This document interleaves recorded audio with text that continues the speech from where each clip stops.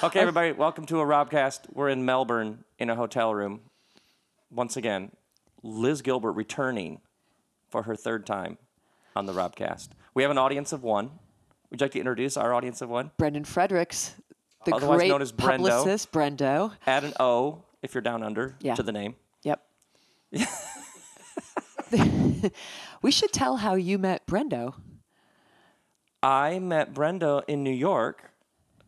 Because I took him to come and see you in New York, and somebody in the audience said to you, an Australian woman said, "When are you coming to Australia?" That's my Australian accent. Wait, do it again. It sounds more like a newsie from a 1940s like Cagney a 1940s. movie. Hey, Cagney, when are you coming to Australia? So she said to you, "When are you coming to Australia?" And you said, "I need to figure out how to do it." And I need shouted my man. out, I need a dude. "I've got him right here." Brendan Fredericks, volunteered publicist, him to- tour manager. And, You volunteered him to organize a tour and he publicly did. in a crowd of people. Yeah. And he was like, okay. And now, look, it happened. And it happened. Okay, so last night I was at the Athenaeum in downtown Melbourne, and Liz and family were here. Yes. And Brendo, of course. And now we're here. And so what would you like to talk about today first? Wow. Where should we begin? I mean, this is our third Robcast. Yes. Have we spent all our material? We have nothing left to say to each other? So let's talk about you spent the past, 4 months traveling for Big Magic. For Big Magic, which was awesome. What struck you? What was new? What struck you? What surprised you? I'll tell you what surprised me is that how receptive people were to the mystical, magical thinking ideas in that book. Because I didn't speak publicly about those ideas for a long time. My ideas about how inspiration works, essentially, in a nutshell, that ideas have consciousness and will, and they move through the universe looking for human collaborators. And when they find one, they sort of tap on the shoulder and give you the universal signals of inspiration, of excitement and chills and nervousness and thrill, all of which is a question. And the question is, will you work with me? Will you collaborate with me to take me out of the ether and make me into a thing on Earth? And that's how ideas work. And sometimes ideas bounce from person to person, and sometimes they show up in two places in the world at the same time. They have this, this sort of quantum physics aspect to them. Yes. And I just unabashedly wrote about that. And Big Magic, right from the beginning, just said, look, I'm not going to kid around here. I'm talking about like Hogwarts stuff here. And I expected Your TED Talk had pieces such of pushback. that. Yeah, it had bits of it, but I really laid it out in Big Right. Magic. Like, I'm not even going to pretend that I don't believe this. And I expected people to be so resistant. And everywhere I went, people are like, yeah, I know. Yeah, I've had that. Yeah, I totally know what that feels like. Yeah, I've had things come through me and to me that didn't come from me. I love it. I've lost ideas and seen them show up in the New York Times 6 months later when somebody else had it.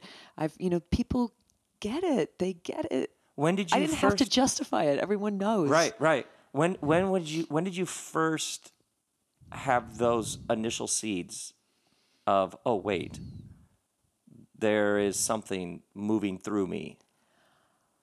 That's early on. Always, I think. So the book was like a lifetime of making things. Yeah. And the fun thing about that book, too, is that even though all my other books have been very heavily researched, that one, there's not a fact in that book. There's not a single piece of... There was no 3x5 card. No 3x5 cards, no footnotes, no interviews with experts, it's just a manifesto of what I believe. And so people will say, like, how long did it take you to write that book? And I'm like, well, either 46 years or 3 weeks, depending on how you want to count That's it. such a great... because it's just always been there, and it's so fun just to see people. It's just so fun to see people receptive to that. I feel, I definitely feel that same way when someone was like, where did that answer come from? Or where did that idea come from? And I'll be like, it just came to me. Or, it took like 30 years for that sentence to come out. Yeah. The way it needed to. Yeah. Do you see, I thought that, one thing I'm always trying to tell people is, and you spoke a bit about this last night too, in a way that, I'm a big science geek. Signature of All Things is just a glorious honoring of science and Absolutely. empirical thought and rationalism and technology. I'm all about that, but I think you have to preserve some part of your conscious imagination for irrational thought. And the safest place for your irrational thoughts to live is in the realm of creativity. You can do very little harm with them there. You can do a lot of harm in politics with irrational Or thought. designing a car. Politics, designing a car. Even in relationships, even in, like there's just, even in religion, you can do a lot of harm with irrational thought. In a way. Yes, that is maybe correct. especially there. Yes. But Yeah. but a really safe place for it to live is in the realm of creativity. In fact, you must have it. You must have it. Otherwise, one, there's no place for your irrationality to live, and two, your creativity will suck. Right, exactly. So you have to preserve that somehow against empiricism without destroying empiricism. We can have that too. There's a way of explaining this that theorists use? Please I was actually explain. going to do a whole podcast on this, but I'm going to talk about it right now for a second let's do it. because you have pre-rational, Right. which is crazy, magical, mythical, but for example, a distant relative of mine who had a limb amputated who's like, we're praying that it grows back.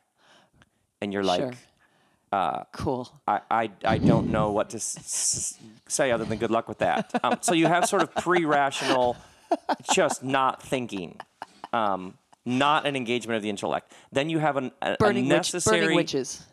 Yes. Right. Burning witches. Then you have a necessary evolutionary, enlightened, whatever you call it, move into rational. Right.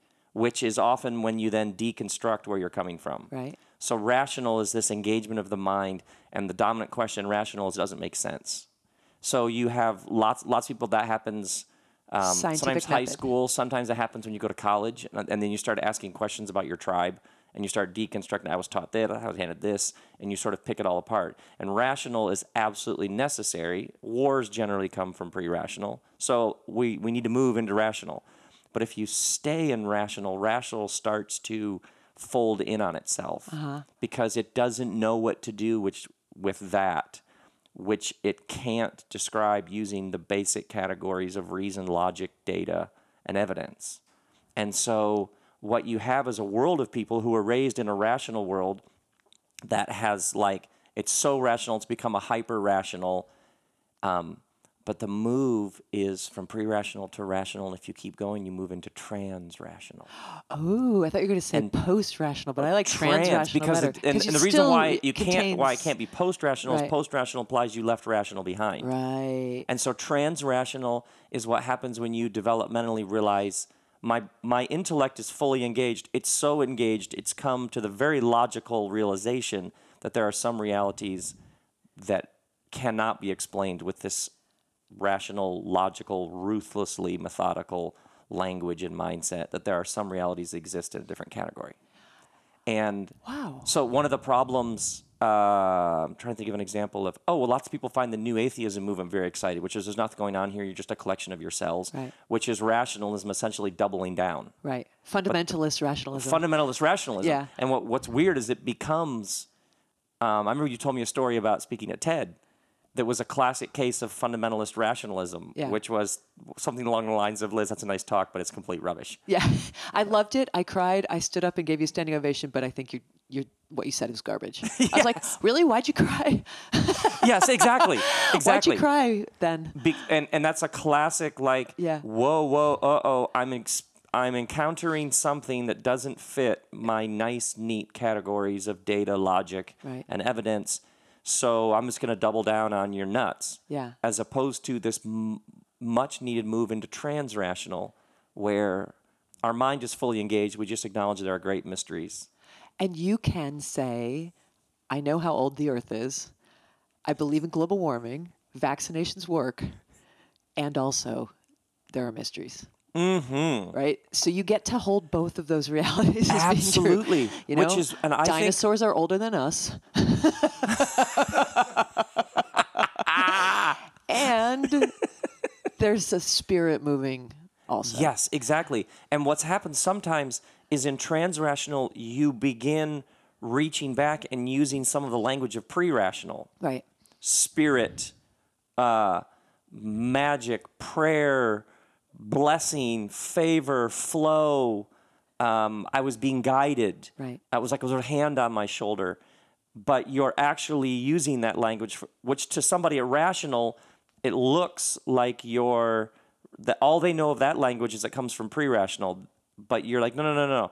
I understand exactly why you're completely breaking out in hives right now. I'm just using all of those images. So in my work, when I speak of prayer or blessing or even the divine, or for many people, they start twitching rational because they're like, oh my God, this is the same old Oh God, pre-rational here we stuff. go. And I can't go backwards. Yeah. It's like, oh, no. I just kept going. I'm using this language on the other side because I think some of these naming systems, these rituals, these rites are actually phenomenally powerful ways of describing these realities. And so the thing is, pre and trans will often be using some of similar language, but they're coming from very different places to rational.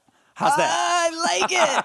So Not bad for 8 o'clock in the morning in a hotel room, Rob. Damn. So I think that's Guy's actually drinking herbal tea and he just delivered that. Doesn't even drink coffee and he delivers that first I've thing. never in the had morning. coffee. Did I tell you that? Really? I just never had it. Huh. Isn't that fascinating? But tea, love that tea. So I think that's actually the response to big magic. Right. Is you have this gleaming, extraordinarily impressive modern world that's done all this amazing stuff, but something underneath it is people are like, okay, but I still have this Tingling thing up my need. neck. So but a lot of people are like, oh, Calling. look at Scandinavia. They've left behind religion. Look how advanced they are. They've left behind pre-rational expressions of that which can't be named by the standard language. But that doesn't mean that people aren't still like, please give me symbols, images, rituals. Please help name that which can't be named. Yeah.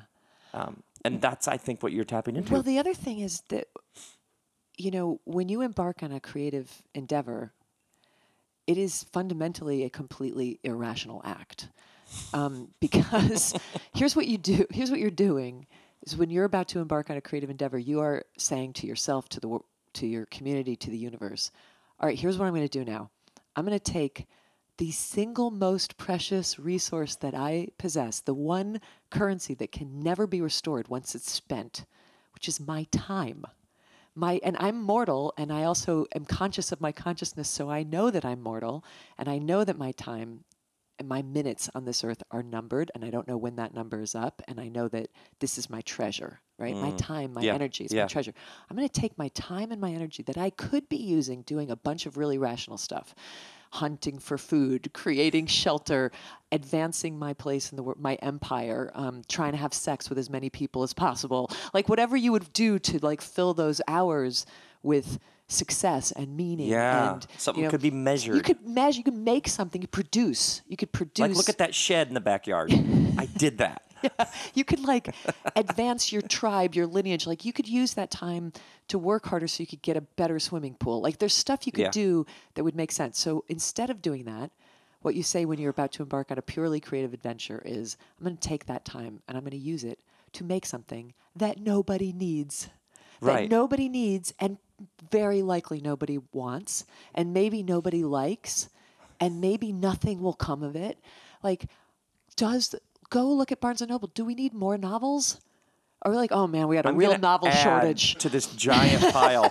Right. And maybe the one I make will never even end up in a Barnes & Noble because maybe it's not sellable and maybe it's not marketable, or maybe it does end up in a Barnes & Noble and it's on the new releases table for 6 days and then it's remaindered. And now it's in your garage. 7 people read it and I spent 4 years of my irreplaceable, precious life force doing that. So if you start to ask, why would you do that? Which is a really rational question. Very quickly, you're not going to do it. Which is why you have to protect your creativity from rational thought. Because the rational answer is, there is absolutely no reason in the world you should do that. Yeah. Brendan was telling me the other day about this publishing house here in Melbourne that's doing this release of a book where they're releasing it, they're publishing each piece of it in chapters, right? 5 novellas in chapter. Which you said is terrible. It's the worst business plan ever. But it's a kind of a cool idea. But they want to do it because they want to do it because it's exciting and it makes them want to get up in the morning. And how do you explain that empirically? There isn't. But it's interesting because I think you can think about that in terms of somebody who wants to do some great humanitarian work or wants to be a lawyer, wants to be whatever, and you're like, but people are still going to be hungry. People are still going to be, there's still going to be a cajillion more people who are illiterate, but the person is like, but I need to do this. And when they're like, why would I do that if there's still going to be more problems? Wrong question. The only questions but that would get you out of bed in the morning. How about let's have a baby in a world that's dying? Yeah. Like, that's an irrational thing to do. How about, like, like, oh, it's just, like, you know what I mean? Like, Yes. why would you do that? Yeah. Why would you do that? Okay, we're not going to have any time to ourselves anymore. Like, when I see people make the decision to have a child and there is no rational reason Because to do in previous generations, it was like, well, agriculture. farmhands. We need farmhands. Or tribe. We need Yeah. soldiers. Why would you do that? Right. Because you have to, because you want to, because you need to, because something there within is no you because. demands expression. Because that soul wants to be born through you, Yes. chose you as parents before. Yeah. Like, so you have to have that, or else what is your life? Right. What are you even doing? Just producing and consuming Yes. in the matrix, which isn't enough to keep a person from despair. I love it. I love so it. I'm just excited about how open people are to that. What was the number one question in the past 4 months? It's all, I want to make a thing and I'm afraid. Yeah. Variants on that. I want to make Yeah. a thing and I'm afraid. I want to paint and I'm afraid. I want to write a novel and I'm afraid. I want to start a business and I'm afraid. So creativity is calling to me. Inspiration is calling to me. I recognize the signal. I know what it means to be called, but I'm scared to death. Some variation of that question. Yeah. By the way, I love in the book Fear. It was really eye-opening to me because I think when we were on tour with Miss Winfrey, you were answering the questions about fear with. You weren't like, just be fearless. You were like, no, fear's a part of it. And I remember like, well, that's a crazy answer. And then in the book there is fear can ride in the back seat, but you can't pick the music or have your hand on the wheel. Yeah, fear Some doesn't version of get to choose the snacks on the road trip, But it gets to be in the minivan because you can't kick it out. So just let it have its place in your being. That and I quote you fully on that. That hasn't become it's been said. Liz and I have an inside joke, Robcast friends, that at first you're like, Liz Gilbert always says fear can ride in the car. Then the second time people are like, it's been said. And then third time it's like, I always say. But that one's like straight through Liz Gilbert. But you know what? I have to say the biggest thing that's been changing in my life recently is that I'm so comfortable with fear because I've been so afraid my whole life and I've made friends with it. And You've been afraid your whole life? I was a very skittish, nervous, scared kid. I'm always on the edge of just shaky and scared. And You are right now? kind of, it's like Does anybody else know this? it's like the song in the back. It's like the song in the kitchen playing on the kitchen radio all the time in the other room, like fear, a little bit of fear, a little bit of fear. And it manifests itself as things are going to go bad. People aren't going to like you. What are you doing? Keep going. Keep the list going. Oh, okay. Really? Yeah, always. But it's almost like my old friend because I know it so well, and it's a tender feeling, and it's a feeling of openness, and it's a feeling of what you said last night. When you have doubt, it means that your faith has a pulse. When you're scared, it means you've got skin in the game. I'm so not afraid of fear. It's so weird. I know it so intimately. I know its first, middle, last names. I know its mother's maiden name. I know its social security number. I know fear so well, and it doesn't scare me. It's just it's my old companion. We've never been apart.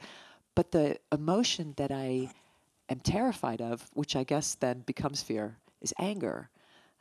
Because I don't know anger very well, and I didn't grow up with people who expressed it. I grew up in a very waspy kind of, you could tell when people were mad because everyone left the house. No one knew how to confront. No one knew how to... You could tell people were angry because no one expressed No one it. was there. Yeah. You could tell everybody, Oh, wow. somebody was mad because literally the house would be empty because everyone just went off in different cardinal point directions until they had champed it down enough to be able to sit at the dinner table and pretend nothing had happened, right? So, like, anger is something I don't really know anything about, but recently I've had this revelation about anger where I'm like, well, what if you could just be as unafraid of anger as you are of fear and love and passion and all the other emotions? Right. It could ride in the car too. It can be in the car too. What if they can all be? What if the whole family gets to be in the car? So my meditations recently have been, I am not afraid of anything that I feel. Like, what if you weren't afraid of anything that you felt? How free would your life be? And also, what if you weren't afraid of anything anybody else feels? Because my thing about anger is I'm scared of my own anger and I'm terrified of other people's anger. Right. Right. It just scares me to death. So what if it's okay? Like, what if I'm not scared of your anger or mine? What if I'm not scared of your fear or mine? What if I'm not scared of Donald Trump's rage or I'm trying to think of, I can't think of anybody worse. I was like, that was literally the last name on the list. I can't come up with anybody. The mouse in my brain was scrolling through like, I can't beat that example. I'm trying. So what if you can just, and I guess that's what the Buddhists do, is that they just sit with all the feelings and aren't scared of any of them. The whole range of human, the whole theater. The whole range of human experience is okay. It's all and it's probably acceptable. quite normal given whatever you're in. And Freud felt that way as well. Like even with I remember just being sort of radically amazed by the Freudian idea that there is no unacceptable sexual fantasy. That's pretty amazing for Freud, a German guy, to have said that in the 20s. Right. Like, actually, you know what? There's nothing so depraved that it's not okay that you wish it or think it. Now, acting on it is something else altogether. But what if you weren't even afraid of what you desire? And then you could hold that desire and be like, okay, that's my weird sexual fantasy, but I'm not going to do that because I can see how the consequences would be you would sort stand of not good. you would stand in observance of it. Of everything. Which is where psychology and Buddhism kind of intersect, is what if it's safe in this room to say, feel, think everything? Yeah. Because the repression of it is the thing that causes the shame, which creates causes the shadow, which is why you act out in all sorts of ways. Right. Which causes the destruction, which causes the hatred, which causes the, So I'm really interested in this woman named Pilar Jennings, who wrote a book called Mixing Minds, about where she's a Buddhist and a psychotherapist and a Freudian analyst, and she writes about like the intersection of those ideas, sort of the safety of feeling. What if everything is allowed to be felt? And it's amazing how I'm finding that if I can just do this all day, this is my practice lately all day, is like whenever I have a dark thought or an angry thought or a vengeful thought or a shameful thought, I think, Liz, I love the part of you that still hasn't forgiven that person from 20 years ago. It's all right. It goes away instantly. You diffuse it all with love. Yeah. Instead of saying, stop thinking that, stop feeling that way, stop wanting that thing. I'm like, oh, Liz, I love the part of you that desires that, but it's all right. It goes away, turns to dust. It's like a soap bubble that just bursts. I love the part of you that still can't meditate, I say while I'm meditating badly. I love the part of you that's judgmental of that person. Yeah. I love the part of you that's judging that person. Boom, judgment disappears. Right. It's amazing how like this unconditional love of all the parts of yourself makes all the parts of yourself safe, and then you can relax. I love the part of you that doesn't feel like writing your novel. Like, oh, really? Okay, well, I'll get back to work then. Exactly. All of it's fine. What if all of it's fine? I love it. There was this guy who used to drive me mental, but I had to see him on a regular basis, and he made me so angry. And I'm not like that very angry person, but this guy could just made me just livid. He had the nuclear keys to you. He had he had it handcuffed to his wrist, and he was just kind of dangling it, going, "Look, I've got your number, Rabel." And I had stumbled across this psalm, these Hebrew prayers that are like, God, crush my enemy. No, just crush my enemy. Crush my enemy's kids. No, don't just kill my enemy's kids. Dash them against the rocks. No. Don't just dash them.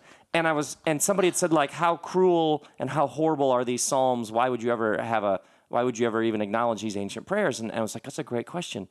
Because they're so violent and so due to my enemy, this and that, calling down wrath and lightning bolts. And I was like, oh, I had stumbled across this idea that no, this is healthy spirituality. The person is praying all their deepest, darkest hatred for this person. And in name, God, do all these horrible things to my enemy's children. You're a lot less likely to actually do those things. And so I would go out for a run, and I would start running and just say, I hate that guy. Just kill. I would just spew all the venom I could about this guy.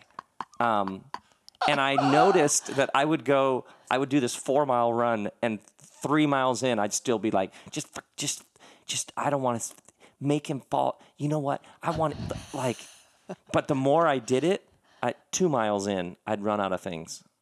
And Run it out of literally over the curses. course of like a couple of weeks or months, I would get to where within the first mile, I literally ran out my anger against this guy. Wow. But it wasn't 'Cause you from let it- being like, oh, just love him. Everything's fine. He's a brother. We're all sharing the same floating ball through space. No, it was Smite him. go all the way into the heart of it. Right. And don't stop.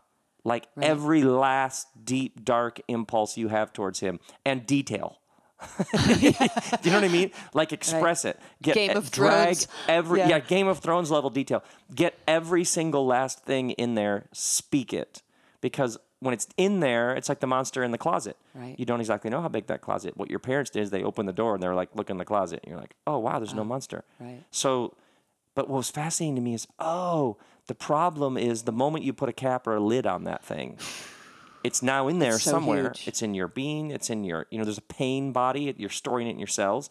But the problem isn't that you're angry. The problem is that you haven't fully plumbed the depths of your anger. Because if you actually go all the way in there, It has a eventually bottom. it has a bottom. Yeah. And you actually have a chance of being a far less angry person. Whew. I know. See, I had a know. See, therapist one time who said to me, because my thing with anger is whenever I feel it, I'm like, I don't know what to do. I don't know what you're supposed to do. Right. Because I'm a very peaceful, loving person. So I don't know, am I allowed to feel this? Am I allowed to say this? I always say it wrong. It always makes it worse. What am I supposed to do with your, And she's like, how about do nothing and feel everything? How about feel more, do less? See, because by me wanting to find a way to do Convert something all about that it, anxiety into action. she's like, you're just trying to evacuate it out of yourself hand by it to someone doing a else. thing. Because the manager in me is like, okay, I got to fix this. I got to fix this relationship. I got to Right. solve this. What if there's nothing to be done? And what if the thing is, what if you just feel everything that you're feeling without needing it to be evacuated out of you by managing it out of you? Right. Just feel more, do less. Feel more, do less. It's like wonderful motto. And by feeling it all, then in the end, you're like, well, there's really nothing to do. Right. It just was. It just happened. It was an This experience. is a I thing was that there. happened. Yeah. Exactly. Exactly. This is a thing. This is part of the human The experience. narrative arc is this thing happened, and then it was done. And then, That's all we and got. then it passed, and Yeah. now another thing will happen, and then another thing will happen, and that'll just keep happening while we're here, and then it's all okay. Yes. And there aren't any forbidden feelings. There aren't any forbidden feelings because I want to feel like so much of my early spiritual journey was like, how do I become somebody who only feels love? Right. Right. Oh, exactly. Right? The goal here is to have a mind that's like only has one half of life. It only knows all the good It's a stuff. golden orb. Right. And all that other stuff, it just doesn't. That's not. That's not the goal. Yeah. The goal is like to not be afraid of your human embodiment, which means to not be afraid of your lust and to not be afraid of your rage and to not be afraid of your jealousy and to not be afraid of your resentment and your judgment and your pettiness and your stupidness and that dumb lie you told yesterday for no reason whatsoever. Like the part of you who's still afraid of getting called into the principal's office, the part of you that will do anything to not get in trouble, the part of you, like all that stuff. What if none of that was scary and all of that was just to be loved and allowed, and then the soap bubble bursts and then you can kind of go get a cup of coffee and be all right rather than internalizing it and getting cancer. Right. Or toxifying your every relationship that you've got. That's what I've been all about lately. That's also the car metaphor for fear. Yeah. And what else do we have? Oh, anger. Do you know what really that image stayed with me and really helped me with? And I realized what else rides in the backseat? Ambition. Because I noticed how many times in a crowd when I would do Q&A, people ask about ambition in some form or another. What do I do with this stuff within me that wants to do really big, great things? Right. That's a beautiful impulse that you have to make something with your life. Right. And to impact and to have influence or whatever it is. But that can obviously become a raging out of control. But there's actually a part of you that when someone's like, we're going to get everybody in that village drinking water, what a fantastic ambition. I'm cheering you on. But it was very helpful for me when you talk about that in the book, because I realized, oh, ambition can ride there too. Ambition, you're in the front seat. That's cool. You can be there. That's soul Yeah. versus ego, and Yeah, ego's exactly. fine. Ego's fine. You meet. What do they say? You meet a man with no ego, you've met no one. You Right. know, like Right. that's what makes you different from me and different from Brendan, and all of us have our own personalities and our characters. And I had a young woman who on Facebook was like, I don't think I should be made to feel ashamed of the fact that I don't just want to be an actress, I want to be a really successful actress. And I'm in acting school because I want to be a really successful actress. And why is that so wrong? And I wrote her back and I was like, there's absolutely nothing wrong with that. I wanted to be a successful writer. If I didn't have that energy field in me that wanted Yeah. to be successful, I never would have pushed, I never would have knocked on doors, I never would have asked for jobs, I never would have gotten up 2 hours before work and worked on my novel. Like, Right. you need that. But be wary if that is the only motive. If that is your only motive, you are setting yourself up for a life of tremendous Your anxiety. joy will always be just a few miles down the road. Because Yeah. talk to anybody who won an Academy Award and ask them. So, in the making of that film, was the best moment when you won the Academy Award? Because I bet you they were like, you know what was really weird was the party after they came out was really kind of depressing, and I felt like hollow, and I didn't, Yeah. and I got it was fun to get the applause, and then it was over 2 minutes later. So you say, well, what was the best part of the experience? They're like, when we were shooting in Thailand and we just broke through on this scene and we were all in the same thing and I found the character. That was the part that was the good part. I have a friend who just finished writing her first book and she sent me an email in the middle of the night saying, you know, final edits are done. She's been working on this book for 3 years. She went off to a cabin to be alone with the last bits of it. And she's like, I'm sending it off and I'm so excited about what it does in the world. And there was a part of me that wanted, I don't know how to do it without Yeah. to just say, the best part's finished. Like, Yeah. you Yeah. already had the best experience of this book, which was when you and the book were Right. dancing together for Right. 3 years, Right. and you were on the edge of your capacities, walking on the edge of that cliff, not knowing if you could do this thing that you set out to do, solving problems, opening up puzzles, finding hidden doorways and staircases in your mind that you never knew existed. That's now look, that doesn't mean don't be excited about the book being published, but if you think that now something's going to happen that's better than the making of the thing, you're going to be really disappointed by what it feels like, even if your book is on the bestseller list. Right. Look, Eat, Pray, Love was on the bestseller list for 3 years, and then you know what happened? One day it wasn't. So if my Yeah. only motive in life is ambition, that would have been a horrible day for me. Right. You only got 3 years. Somebody took your place. Oh. Somebody's always Right. going to come and take your place. But because I'm driven, I have tons of ambition, but I have like 1% more soul than I have ego, which is why it's okay that somebody took my 49-51. place. It's a 49-51 split. Make sure that your soul is bigger than your ego. You know what I'd say to her? Your the release day. It's kind of got a letdown to it. You know what I mean? It's Yeah. really exciting because your book is now out. It's officially out. It also, do you ever have that? It has a little tinge of now the book's out.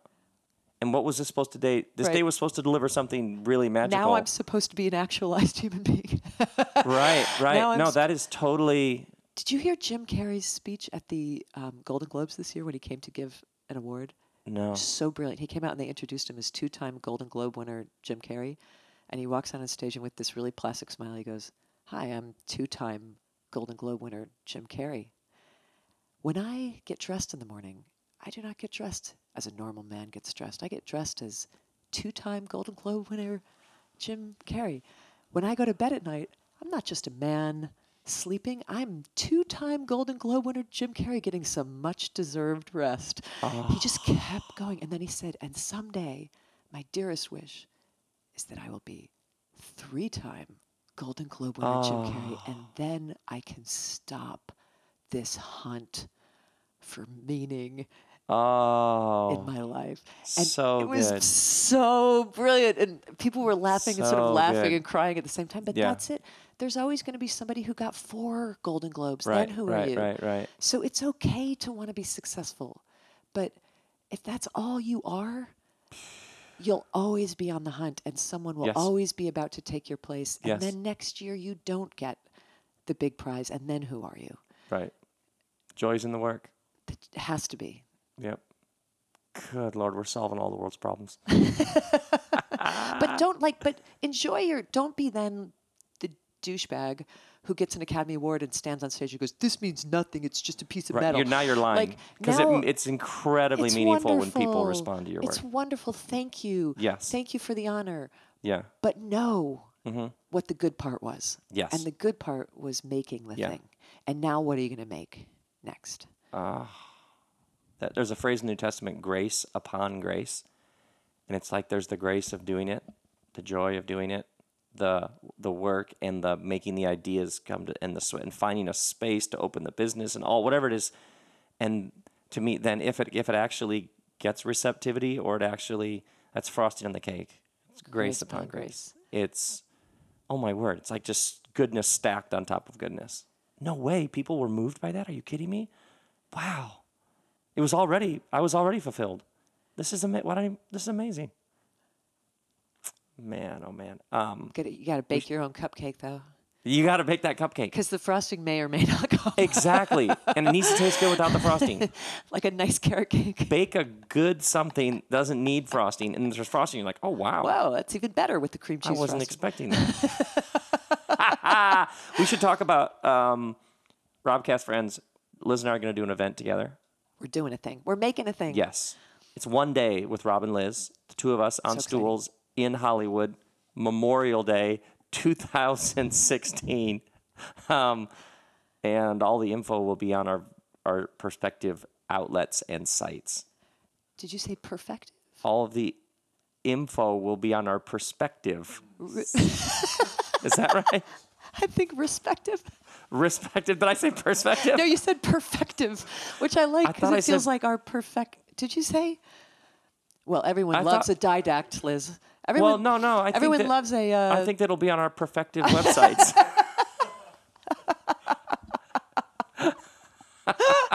As I said it, I was like... It will all be on our... As I said it, I was inspective. Like, man, I'm going for this sentence. The sentence doesn't feel like it's coming out right, but I'm just going to give it... Sometimes find that if you're trying out...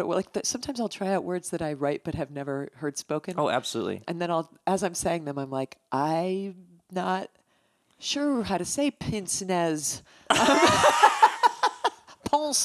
I don't know how to, and you just keep adding syllables like pince-nez, but just keep throwing syllables at it. How is the word, people tell me that I don't pronounce this particular word correctly, Miracle. How do you say that word? Well, I know how you say it. Oh, you know. What is that? Somebody last night was like, hey, I need to tell you how to say the word. Why would anybody tell you? Look, first of all, you're a mystic. You're literally allowed to say miracle however you want. You just say it differently than some How do people you say I know. it? I say miracle. You say miracle. Miracle, like a meerkat. And how do I say it? Merkel. A miracle? You say it like two syllables. Merkel. Like Angela Merkel, the of Germany. Well, I'm American. You're American, and you believe in miracles.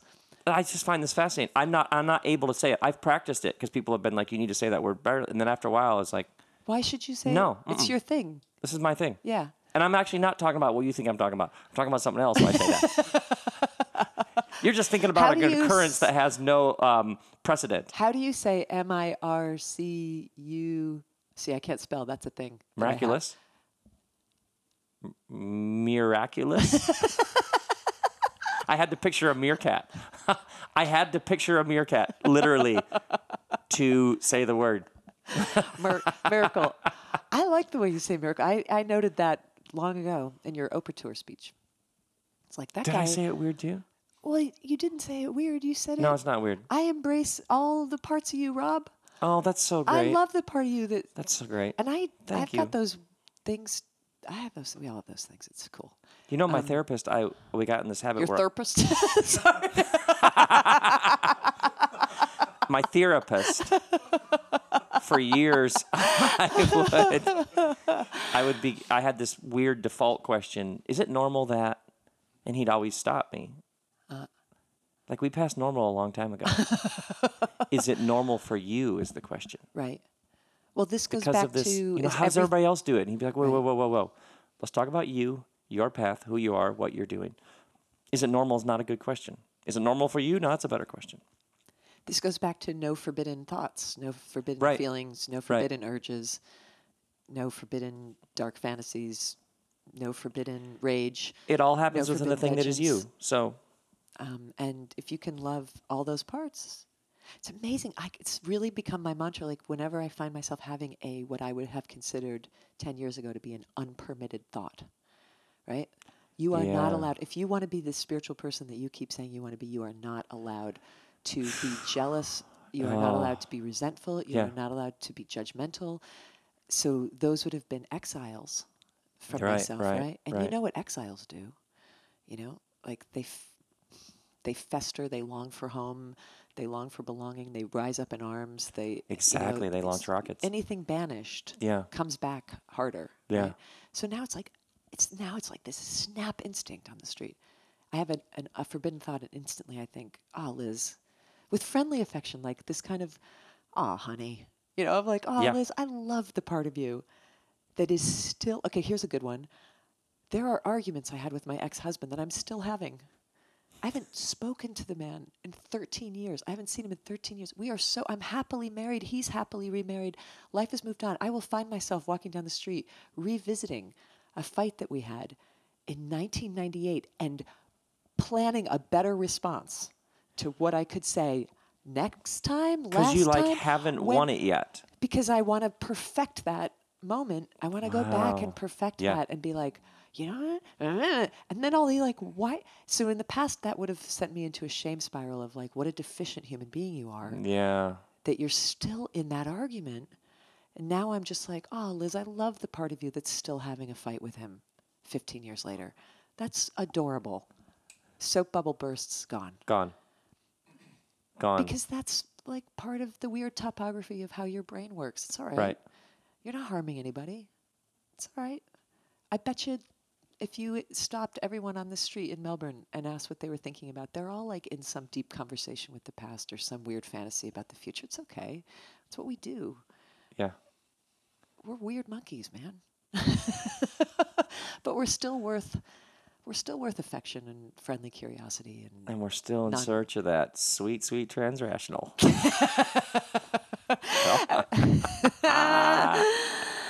Okay, this has been it's so a much fun. miracle to talk to you, Raphael.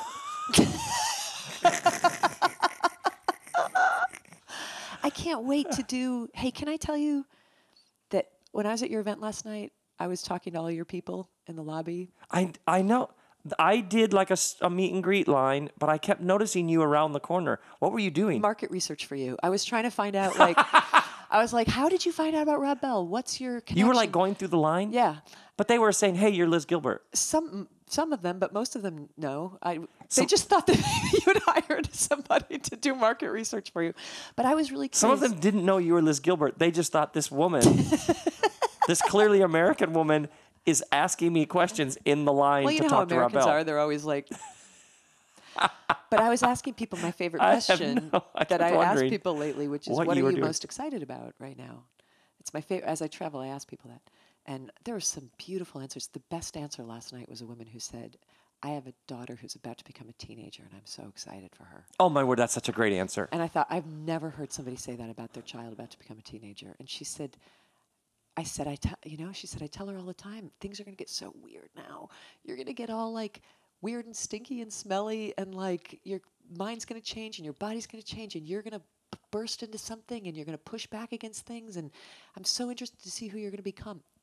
Never heard a parent talk about their child's adolescence that way. It's always with fear. That's so fantastic. And dread, and sometimes with anger. So that was really beautiful. But somebody said to me, well, what are you most excited about right now? And I said, my friendship with Rob Bell and Glennon Doyle Melton. That has grown over the last 2 years. Yeah. And I'm more excited about that. Hi, and Glennon. what we're about to do. We're talking about you, Glennon. All of us, what we're doing and making together and what we're growing into together. Yeah. Than I am about like the novel I'm supposed to be writing, than I am about... It's like the first time in my life I've been more excited about something than I am about my writing. It's like, what are we all going to make together? Yes. It's so cool. It's like there's this tribe of people who are all finding each other. Yeah. And there's like some giant bass note resounding under all of these conversations. It's like, yes, this is the thing. This is the juice. That's so fantastic. And Glennon sent a picture this morning to us because Rob put a picture on Instagram last night of me and him in Melbourne. And Glennon sent a picture this morning, and the heading was, subject heading in caps was, "Don't worry, guys, I fixed your picture." And she had photoshopped herself into it. And I was like, yeah, you should be here with us because we're all like, and Brene too, and Cheryl too. We're like, there's something so building that's really exciting. For those of you who don't know Glennon, she goes under the name Mama Steri. Oh my God, she's going to be on a future Robcast. She doesn't know it yet, but extraordinary. And then we'll be together in Hollywood. Memorial Day. Talking about creativity. So much fun. Okay, so we're in Melbourne.